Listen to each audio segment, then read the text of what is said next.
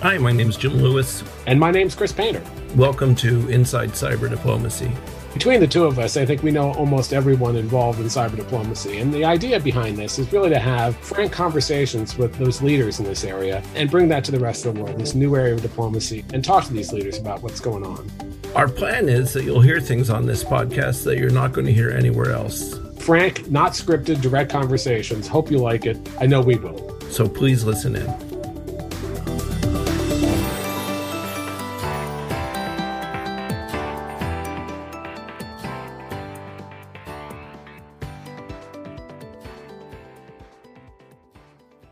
Welcome to another episode of Inside Cyber Diplomacy. My name's Jim Lewis. I'm with my colleague, Chris Painter, and we're joined today by Ambassador Regine Grienberger from the Federal Republic of Germany, who will tell us about what's going on in Germany, what she learned from her many adventures at the UN, and what we should look forward to in the future. So, Regine, let's start with that. Were you surprised at the successful outcomes at the UN?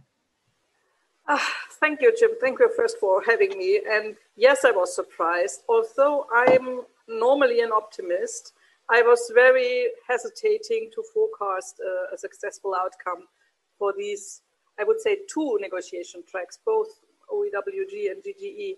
And this was because I had a very strong feeling of the underlying geopolitical tensions that we suffered from during these negotiations. And it was like in the very last minute, the tide turned and we saw a lot of commitment also by the, let's say, cyber superpowers. And in the end, we ended up with quite good reports in both cases. What do you think, as you look at the report, what do you think was the biggest advancement? Surprising or not, what do you think that report really added to the previous deliberations? In the case of the OEWG, certainly that we saw a lot more ownership by a lot of countries that haven't participated in former GGEs. And I think in the final rounds of statements, I think it was like 60 countries that gave a statement. And this shows really that not only digitization and digital transformation is going on, but also that states, countries, governments are taking more responsibility for the way that digitization transforms their government and also societies. In the case of GGE, I think what was most contested and most difficult to find a language on was attribution and of course, international humanitarian law. And that we have now half a page or almost a page on attribution is really a success because this is very en vogue at the moment. And it's really important that we develop a common understanding of what it is for. What advice would you give to fledgling cyber diplomats? Because there were a lot of very strong new performers at the OEWG. What would you tell them to look at? What skills would you suggest? What's your advice? Well, these are classical multilateral negotiations, so what you need is really some kind of resilience to be able to make compromises at the 11th hour, because otherwise you will have no maximizing your outcome will not help. So therefore what you also need is kind of a good backing by your government, that you have some leeway in these last hours of the negotiations, because you have to take some compromises on your bill in the end, and this has to be legitimized, of course.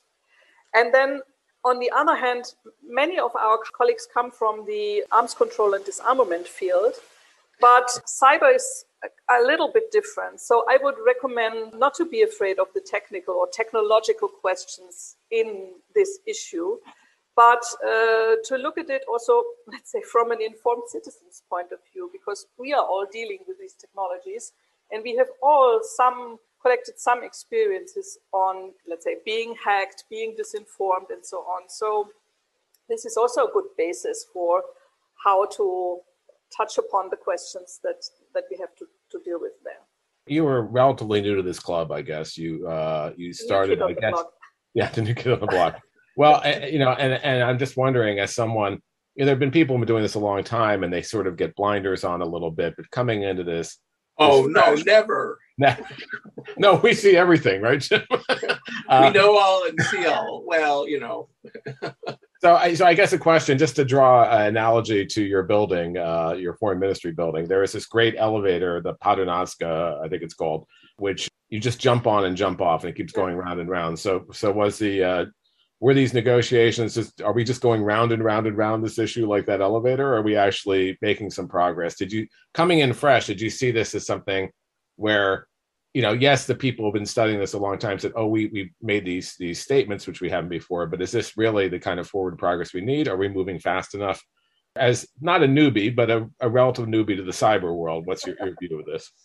Well, this elevator is called Paternoster because of the prayer, Our Father. And this is perhaps the analogy that you're looking for. That's even better. Yeah. I must say that I wouldn't be too proud of the progress that we've made, because what we really dealt with was defending the acquis, defending the framework that was set up during the last, 20 years or so. And the question is really, why do we need to defend the acquis? I think one of the reasons is that China, as also kind of a newcomer in cyber diplomacy, is starting to express its own view on how to develop cyber governance. And this makes it very difficult. And many comments on, for example, the draft reports of both groups came from the Chinese delegation with the intention not to restrict too much national sovereignty prerogatives in the field of cyber governance. So I think there was not much progress made, but we have reached a consensus report which is not full of, compromise formula that in the end means nothing. We have certain cornerstones for our cyber governance architecture that will turn out useful in the future. So one of the things I've been telling the new administration is that Berlin is the key to success in many areas, including cooperation on cybersecurity. And so I think you saw that with the secretary saying how important it was to rebuild last week anyhow. What would you give as advice to the US on how to rebuild relationships on cybersecurity on these issues? What areas could be strengthened? What new areas might need to be explored? So important issue for moving forward collaboratively.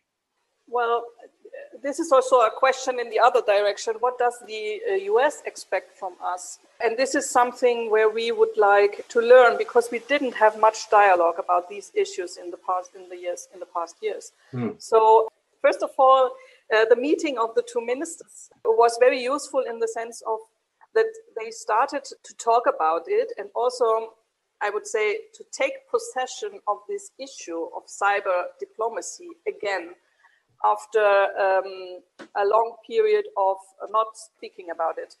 And of course, Germany wants to be a very good partner for the US, because we share the values, we share the problems, we share the challenges. We also have a very similar view on the solutions. So this is something I think we should also put some flesh on the bones and make some real efforts and make some differences also. For example, we have this joint problem of ransomware attacks. The number of ransomware attacks has increased incredibly last year, and we need to join our forces to reduce the impact of this kind of cybercrime. And this is something where we could do something together. On the other hand, of course, and you will not be surprised me mentioning it, I have a German identity and I work for the German government, but I have also a European identity, and we try also to join forces on the European level. And this is something sometimes difficult to understand for our American interlocutors, that we have this double level kind of approach, and there is a need to explain it. There is also a need to experience it. But the EU has made a lot of decisions already in the field of digital sovereignty and cybersecurity, important also for the US. And there are other issues in the pipeline, and it's necessary to talk about this in order to, let's say, to define a joint channel of how we move forward in these ways of regulating the digital sphere.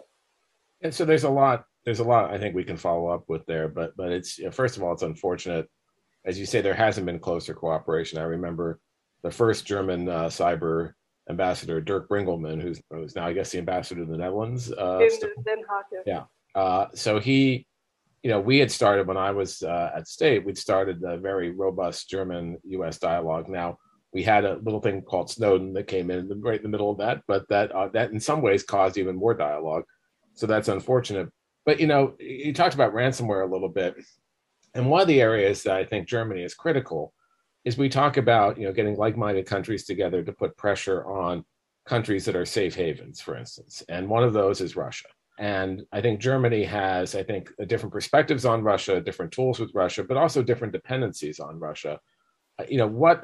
What do you think is the kind of trade space there? What can Germany do, particularly on this cybercrime issue? There's both the nation state issue and the cybercrime issue, but to kind of put some more pressure on Russia to really play ball, to go after some of these criminal groups. Nation state's a whole other nut to crack, but just on the ransomware. And we'll come back to it. We'll come to that. Yeah, we won't leave that or some of the other things you talked about. Don't think you've escaped. Well, the EU-Russia relations are as bad as ever at the moment. After 2014, Crimea, they deteriorated rapidly, and the last years have shown no progress in this field. And Germany has been always the EU member state with most appealing to the others to not only put pressure on Russia, but also to look out for opportunities for the dialogue. But this has become increasingly difficult also in the last month. And, we have also experienced our own hack by responsible Russian actors in the Bundestag in 2015. And so our dialogue approach has become very difficult. So where's the trade space? I would say the Biden-Putin summit gives us some hope that we can restart these processes of exchanging views and also, let's say, demands and needs on the high level. And what we do with Russia is of course, they want to compartmentalize cybersecurity from other topics on the agenda, and we will not permit this. So we will keep it together because, of course, cybersecurity, cyber governance questions are part of this bigger picture of the threats coming from Russia. And we cannot allow to let's say, this complex to fall apart. Energy, of course, this has been also a topic when our two ministers talked, is one of perhaps the soft spots where we can also call on Russia to give in to some compromise because of the advantages that they take from us, from the Europeans, the Germans buying gas from Russia. But we will see how far we can go with this. This is really a very difficult field, and it's very challenging not to let the different strands of our relations with Russia go into different directions. We have, on the other hand, also a dialogue with Russian civil society, and this dialogue is also kind of held hostage by other questions that the Russian interlocutors call for. So in order to be able to maintain also these relations with the civil society in Russia, it's also necessary to uphold the dialogue also with the government level. Otherwise, it will not be possible very soon. It will not be possible anymore to have this broad approach or this broad bilateral relation between Russia and Germany or Russia and the EU. I had thought that the Russian civil society had all moved to Berlin, so at least it's easy to have the meetings. Let me go back to the question of attribution, because it's now being called political attribution. And the reason it's called political attribution is because it's linked, although this isn't always clear, it's linked to the imposition of consequences on those who fail to observe their commitments to the 2015 norms. And I note it was actually Germany in 2015 that brought up the idea of retortion, which is a term in international law for imposing consequences. And it was very close to being included in the final document. It's a shame in some way it wasn't, but there is this broader discussion of the imposition of consequences. Where are your views on that? What do you think? It's clearly an area where we need to move cautiously, but attribution for its own sake is not that useful. It has to be accompanied by something. What do you think on that? Well, and Jim, I'd also note for this question that Germany has been somewhat reticent to do the kind of public attribution that the U.S. and some other countries have done for various reasons, that they've chosen not often to do that public attribution. First of all, I would say that attribution by itself has a value because it defends and enforces the norms that have been violated by the attack. It is very necessary to make a clear differentiation between what is right and what is wrong in this field. It's not so easy to have it all mixed up. What we have to do with sanctions, because retortions mean sanctions, and why are we not always so willing to go down this road, is we need some leeway for foreign policy. And if we put automatic responses, if we establish a mechanism that foresees automatic responses, we do reduce our leeway for diplomatic action. So what we need is a room for maneuver and make sure that we can at every moment decide what to do next. And this is one thing. The other element is, and this is perhaps an interpretation of what I just said, attribution, then retortion by sanctions or retaliation by sanctions leads to an escalation, spiraling into escalation of the conflict. And the confidence building measures that we have in place to go back the de-escalation spiral are not powerful enough. Perhaps we fear that they are not powerful enough to be in place in time when we need it. So this is also something why I'm always talking about responsible attribution. You have to think it starting with the end. What could be the worst scenario coming out of the action that you are taking? So this is something why we need to be very careful with attribution and have also a whole of government approach, because when thinking about possible consequences, we will also have to have, for example, our Ministry of Economy on board or Ministry of Justice when it comes to law enforcement and so on. So it's not done by a press statement or a tweet to attribute. I mean, it's a complex decision involving the whole government, involving the bilateral relations in a broad understanding, and also involving, again, the EU level, because we have national attribution, but our sanction mechanism is basically a European one. So we have to inform our partners what we are intending to do and make sure that they understand why, that we have to share information, and we have to make clear what we expect from them, because if we choose this instrument of sanctions, they have to be with us. Isn't the worry in part, I mean, this is, I think, something that's affected the U.S. too, that if you always look at the worst possible thing that could happen, that would counsel you to do nothing. And if you do nothing, things get worse because the adversary, in this case, Russia, says, well, they didn't do anything, so I'll do it again. So, I don't know that we looked at the worst case scenario in the physical world. I think there's uncertainty in the cyber world, and maybe it's partly just educating senior leaders and others about this. But we run the risk of what I think the U.S. did after the 2016 election interference, which is self-deterring. We were so afraid of what could happen, we didn't actually take any action. And I just wonder where you think that balance lies. And the Russians commented on that in private discussions. They said, we were waiting for you to do something, and when you didn't do anything, we took note. So I think Chris's point is important. But it's also valid to say you don't want to. My original view was, we know it's them. Let's just hit them over the head with a 2x4 and not worry about it. That's childish, but what is the right balance? On brand. Although appealing. Yeah. What is the right balance? We as German government, we made now some experiences with this instrument or this tool of attribution and also of sanctions. And We learned, first of all, that we need a proper and structured process within the government and also with our partners to do it, because some attributions happened by accident because one of our cybersecurity agencies wanted to warn clients or wanted to warn companies or wanted to warn members of parliament and just presented their information in order to substantiate this warning. I mean, this is not the proper way to do attribution.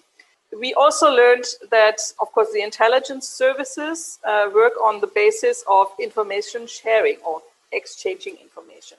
So the moment you use this information for an attribution, for substantiating an attribution, it's lost for the information sharing. So sometimes they are not willing to do it. We have now a structured procedure which will help us to be also more in time. This is also something that I learned in my first month here, that there are two phases of a cyber incident. The first one is just stopping it and mitigating the consequences and allowing the company or the institution going back to business. And this takes all the energy of the people who do the forensics. Only in the second phase, we can collect the evidence, perhaps reach out to partners. And this takes a while until we have all our information sorted and evaluated and formed a joint opinion also between the different intelligence services. There is no sense in hurrying up this second phase. I think we will become better in using this tool. On the other hand, there is not much time because, of course, the number of incidents and also the intensity of incidents increases by the hour, and there is not enough time to write a philosophical study about it before acting. You said CBMs aren't powerful enough, which is really interesting. We've had discussions with other experts on the utility of a hotline, which I think both Chris and I would rate as very low. But what would be a powerful CBM? What more could we do to, and how much do we need on the other side in terms of political willingness to cooperate? So That was a really interesting remark. Yeah, first of all, we have CBMs in place on the regional level. But of course, some of the actors we are speaking about in the case of Germany are not participating in these regional security organizations. This is the first problem. And the second problem is, of course, that one of the big actors in the field with which we are working in a regional security organization is, let's say, not the easiest partner when it comes to really setting up joint understanding, for example, on what evidence has to be shared. And who are you talking about? And who is sharing this evidence? And of course, I have also to look into our homework because, for example, we have 42 certs in Germany, and it's not always easy for an outsider to understand who to turn to in case of an incident. And the information sharing between certs is also quite complicated because of this. We have 42 because we are organized on a regional with regions and federal institutions, and also the big critical infrastructure entities have also their own certs. So there are 42 in the end. I think it's quite the same in the US, but we have less centralization as many other states. So it's more complicated in our case. And what we need, I think, is really something also on the global level for CBMs. This was something decided by the two reports that we have concluded this spring. And there is really a gap in what we can do in case of an incident in terms of CBM. Well, and I think, in terms of the de-escalatory mechanisms you mentioned, having good diplomacy, it might not be good diplomacy, but at least you have diplomats talking, you have intelligence people talking, you have law enforcement people talking, you have political leaders talking. So if that, to me, seems like a way to keep things getting out of control. But shifting from Russia for a second, I mean, the other big thing on Biden's tour just recently was China. And I think there was probably less agreement with respect to China. At least I mark that part of that up to being economic issues as well. How do you differentiate the approach from Russia to China, what is it? China poses, I think, a larger term challenge in terms of just not cyber activity, but also technology writ large and supply chain and other issues. So how do you look at that issue of how to deal with China? And again, I think obviously China is a market for Germany, but at the same time, it's caused some problems. Yeah, it does. So I would say 10 years ago, the German-China policy was about car selling. It's not like this anymore. So what we have now is they are not on the same level, Russia and China, because with Russia we see, of course, we have of course developed in 75 years a very intense understanding of the security problems, the economic issues, civil society, as I said.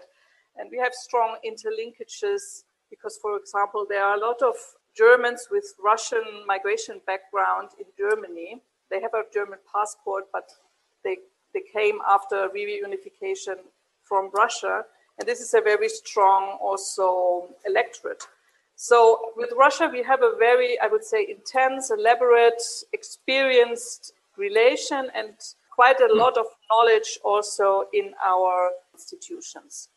With China, respectively, we as diplomats, as the Foreign Office, we are still working on the awareness of other German actors of the problem that China poses to us in every field, in the field of economy, because we are very dependent on the markets, as you said, but also on some imports that we get from China. But also in the field of security. I mean, we have this, let's say, this paradoxon that in the beginning we were thinking China talks about national security issues. In reality, it was talking about economic issues. But now it's perhaps the other way around. We think that they're talking about economic issues, like with the Silk Road. But in reality, they are talking about security issues because the Indo-Pacific is a new field of, let's say, also territorial conflicts. So we try to increase the awareness for China. We had a mapping also within the government to make sure that everybody understands where he or she is concerned. And this leads us to a more informed discussion about China at the moment. And if you are referring to our discussions, for example, about who are our 5G vendors in Germany, over the last 2 years, I would say there was quite a shift in the perception of the risks related to Huawei and ZTE. So we came up with an IT security law that gives us, for the first time, the possibility to do a proper screening of the risks, not only of the technical risks, but also of the political risks that we are taking if the government procures this or that technology from this or that vendor. How does all this fit in with the EU efforts? What I've said, and I'm sure Chris has said something similar, is that if you want to get Brussels, you have to get Berlin. But the EU's done a lot on telecom security, on cybersecurity. They have the toolkit that includes sanctions now. Where does Germany fit into all that? What are your views on it, and how does the process work in Brussels? Well, I would say the biggest achievement of the last year or 2 years was to get to terms also with our French colleagues on what digital sovereignty means and what do we do with it, because they were, of course, asking for European champions and preparing some industrial policy that makes sure that we catch up with other big tech companies. Hey, we're dependent on Ericsson and Nokia, so you're talking to the wrong audience here. Whereas the German perception was always that an open market will provide for all the goods that we need and will make sure that competitiveness increases and the capability to innovate also. So I think it was in October last year, the European Council came up with a definition of digital sovereignty. And the two approaches, the French one and the German one were, let's say, somehow consolidated in a joint view, which now, let's say, includes both parts. So we have some industry policy elements. We have some, for example, in innovation, we will spend a lot of money on artificial intelligence, quantum computing, and so on.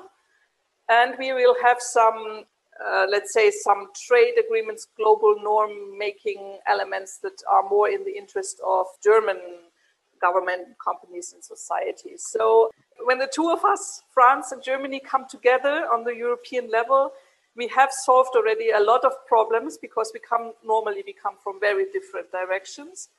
And when we've solved these problems between the two of us, many of the others can come in and say, okay, this is now really a field of compromise where we are moving. And it's easier then to get a compromise among the 27.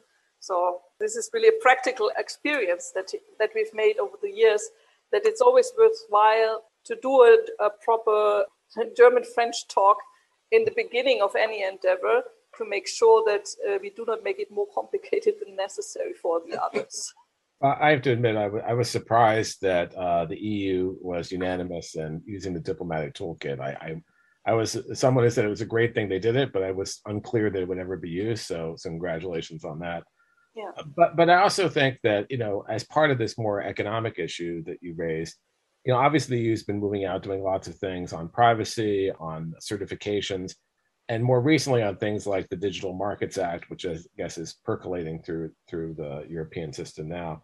On the one hand, there is this imperative to build closer relationships with the US, particularly after the last administration now. But on the other hand, there's a sense that some of these things are aimed at, as you put it, other countries. The other country is the US more than China.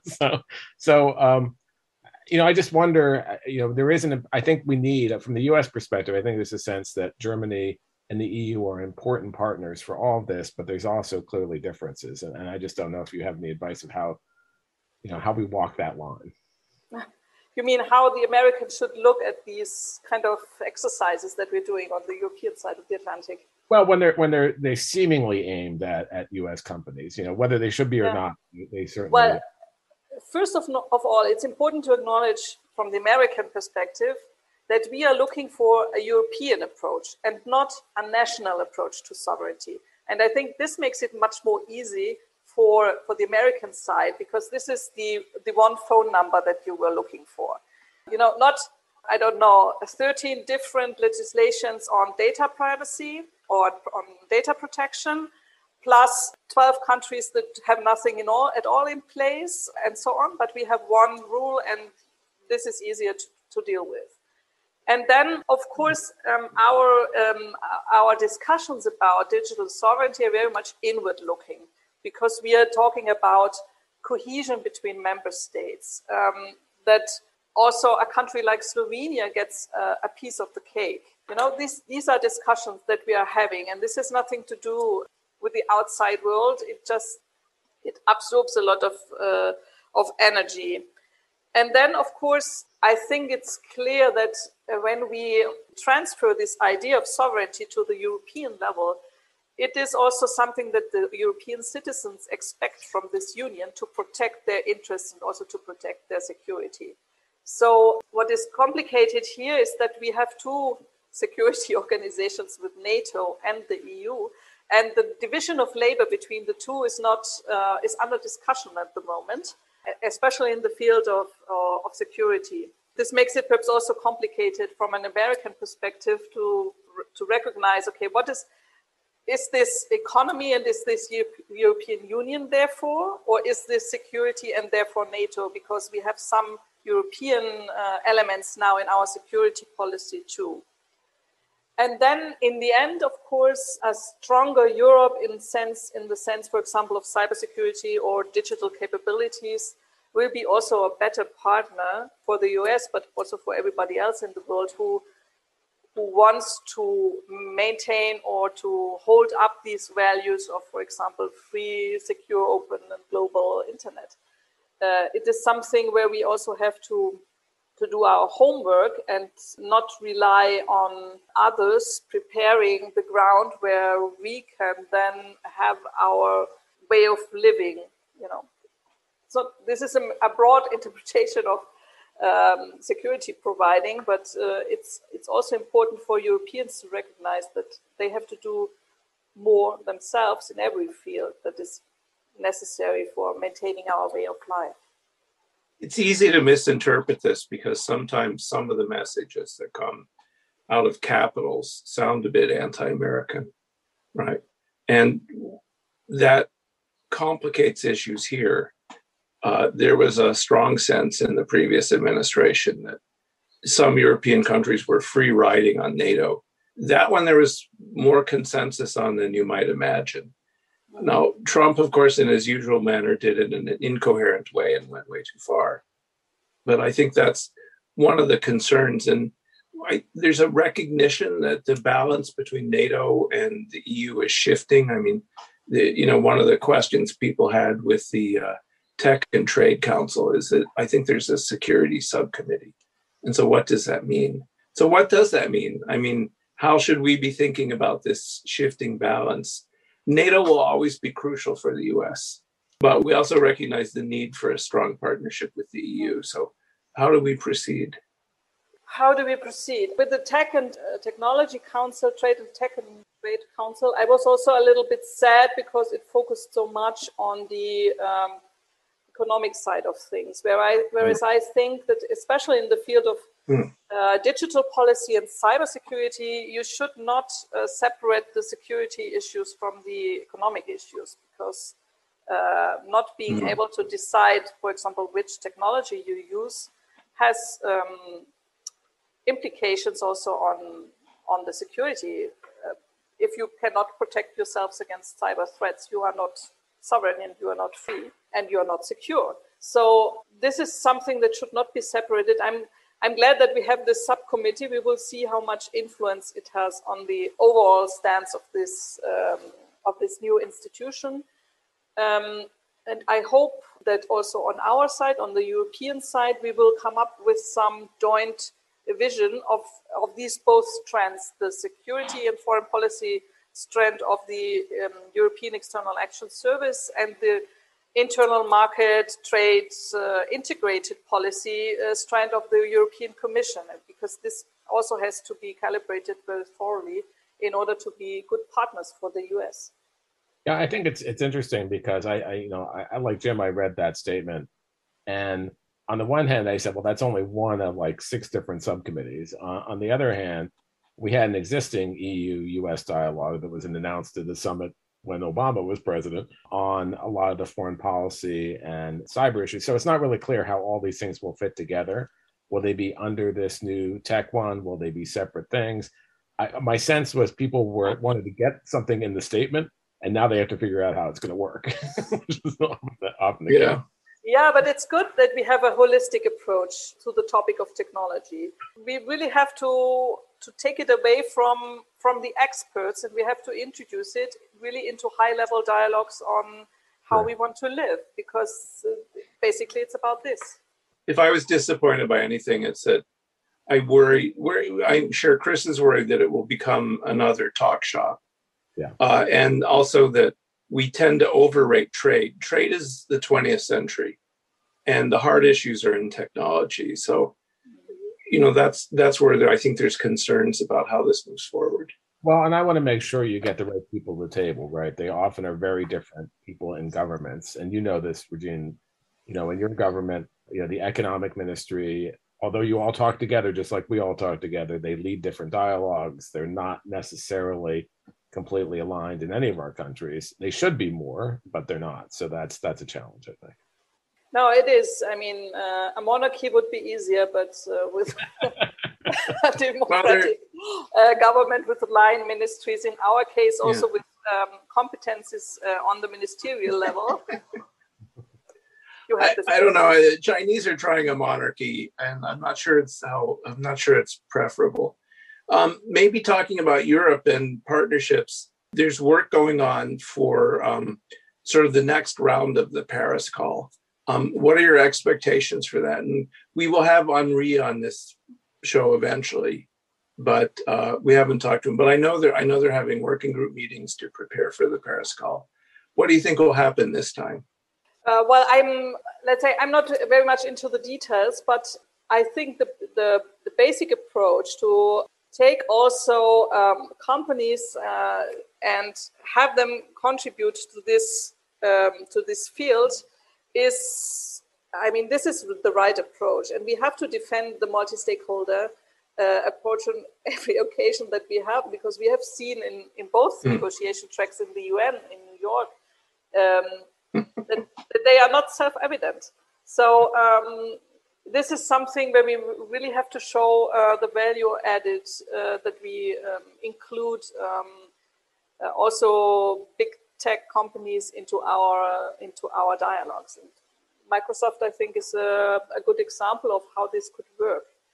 Yeah, one of the things I saw at the GG report, which was interesting, was not an acknowledgement that multi-stakeholder input is necessary for negotiations, because I think some countries are in agreement with it. I think Germany would agree, that's true, the US, others, but certainly Russia and China are not there. But there seemed to be a uniform agreement that they were valuable in terms of implementing the norms, and particularly with respect to capacity building. And I know that Germany has been talking about capacity building, how it can play a bigger role in this area. I just want obviously from my other hat perspective of the GFC, that's something that's important. And it seems like that could be foundational to taking some of these things forward, whether it be in the program of action or the Paris call or whatever venue you have. So just wondered what your thoughts are on that, and how wrangling the different parts of Germany together to think about this, how that's affecting it. Well, first of all, the stakeholder involvement, I think it's also important because big parts of the internet are provided by private stakeholders and not by states.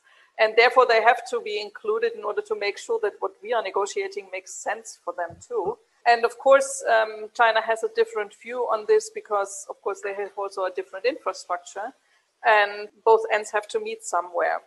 In terms of cyber capacity building, I was very surprised to learn that we have in different policy areas considerable elements of cyber capacity building abroad. For example, in our development cooperation, also in our defense cooperation, and also in our police cooperation. But we do not have let's say, kind of a clearinghouse internally of who does what. What we do now as Foreign Office is to kind of, we started a mapping. This was very instructive, as I said. And now we try to define guidelines on the basis of the GGE and OEWG report in order to make sure that all the actors in this field in Germany know what are the priorities, know what are the principles. For example, the cyber capacity building should not be a one-way street, but a two-way street. This is something important because it's not only about exporting or giving an additional incentive to import German tech, but to make sure that we develop a joint understanding, a joint mindset of what cybersecurity means. So we want to introduce cyber capacity building in a broader framework of, let's say, enforcing and strengthening this global cyber architecture that we put in place with this UN negotiations. The moment we have, let's say, all the actors having realized where they stand in this process, we also hope that we can instigate or create a bigger impulse to also increase our efforts in terms of funding. Because, every little piece here and there, it seems you can neglect it. But put everything together, then you say, okay, let's do a 10% increase, and it makes really a difference. So I hope that we will also, on the foreign ministries level, we have already this ambition to use cyber capacity building as a powerful tool to strengthen the global architecture. And we will try to transfer this ambition also on the government level, because we are not the only one with money in the pocket to do some real projects. When this year's work at the UN concluded, we left with two new devices. We left with an OEWG that's scheduled to last 5 years, and we have this new vehicle, the program of action. What do you think about moving forward? I mean, do you have any expectations for either group? When you set a 5-year deadline, what it tells me is call home in 4.5 years, but that might be a bit cynical. What are your expectations for OEWG and POA? When we finished the OEWG, all the contentious, let's say, elements were put into a chair's summary. Basically, this is the agenda for the OEWG. And I'm really I'm lacking the fantasy of the imagination of how this could result in an effective discussion in the UN level. Although the chair, the Singaporean ambassador, has had a very good start with the OEWG, and it gave me a little bit of hope. Second, I'm not really keen on negotiating another document, whereas I have more urgent needs to cover, and these needs are capacity building, implementation of the norms that we have, creating a joint mindset of how to apply international law in cyberspace. And these are the things that I would like to deal with in the program of action. So I'm very eager, and my team is very eager to work on very concrete implementations or expressions and kind of to do something really, not to draft another text, but to do something really. And we hope that we will get the possibility to do this in the framework of the program of action. Of course, this is also kind of a complicated endeavor, and we have to convince a lot of states who are not yet convinced that a second track absorbing resources will be really helpful. But I think my energy and the energy of my team will be with the POA, whereas, of course, we show a serious working attitude towards the OEWG. So let me ask a broader question. We started this discussion about how important Germany and U.S. relations are moving forward from the U.S. perspective, and I think from the German perspective. Interestingly, there have been a number of studies about attitudes that have been released, Pew and others, that talked about, for instance, the U.S. has a much higher opinion of what Germans think of the U.S. than what Germans actually think of the U.S. That, we think that everyone loves us. Whereas if you do a study in, not me and Jim think that, but generally the population think that. We know everybody doesn't love us. Yeah, many people hate me and Jim, but that's okay. Yeah. But you say but the study, like the Pew study, said that something like 34% of the German population has a favorable view of the U.S., which is about the same as the view on Russia. And obviously, there's been some rough times in the last 4 years, but now going forward now, how do you see that? What should we be doing to improve that? Obviously, there's been this outreach by the new administration, but do you see that now changing, hopefully? But what concrete steps need to be taken?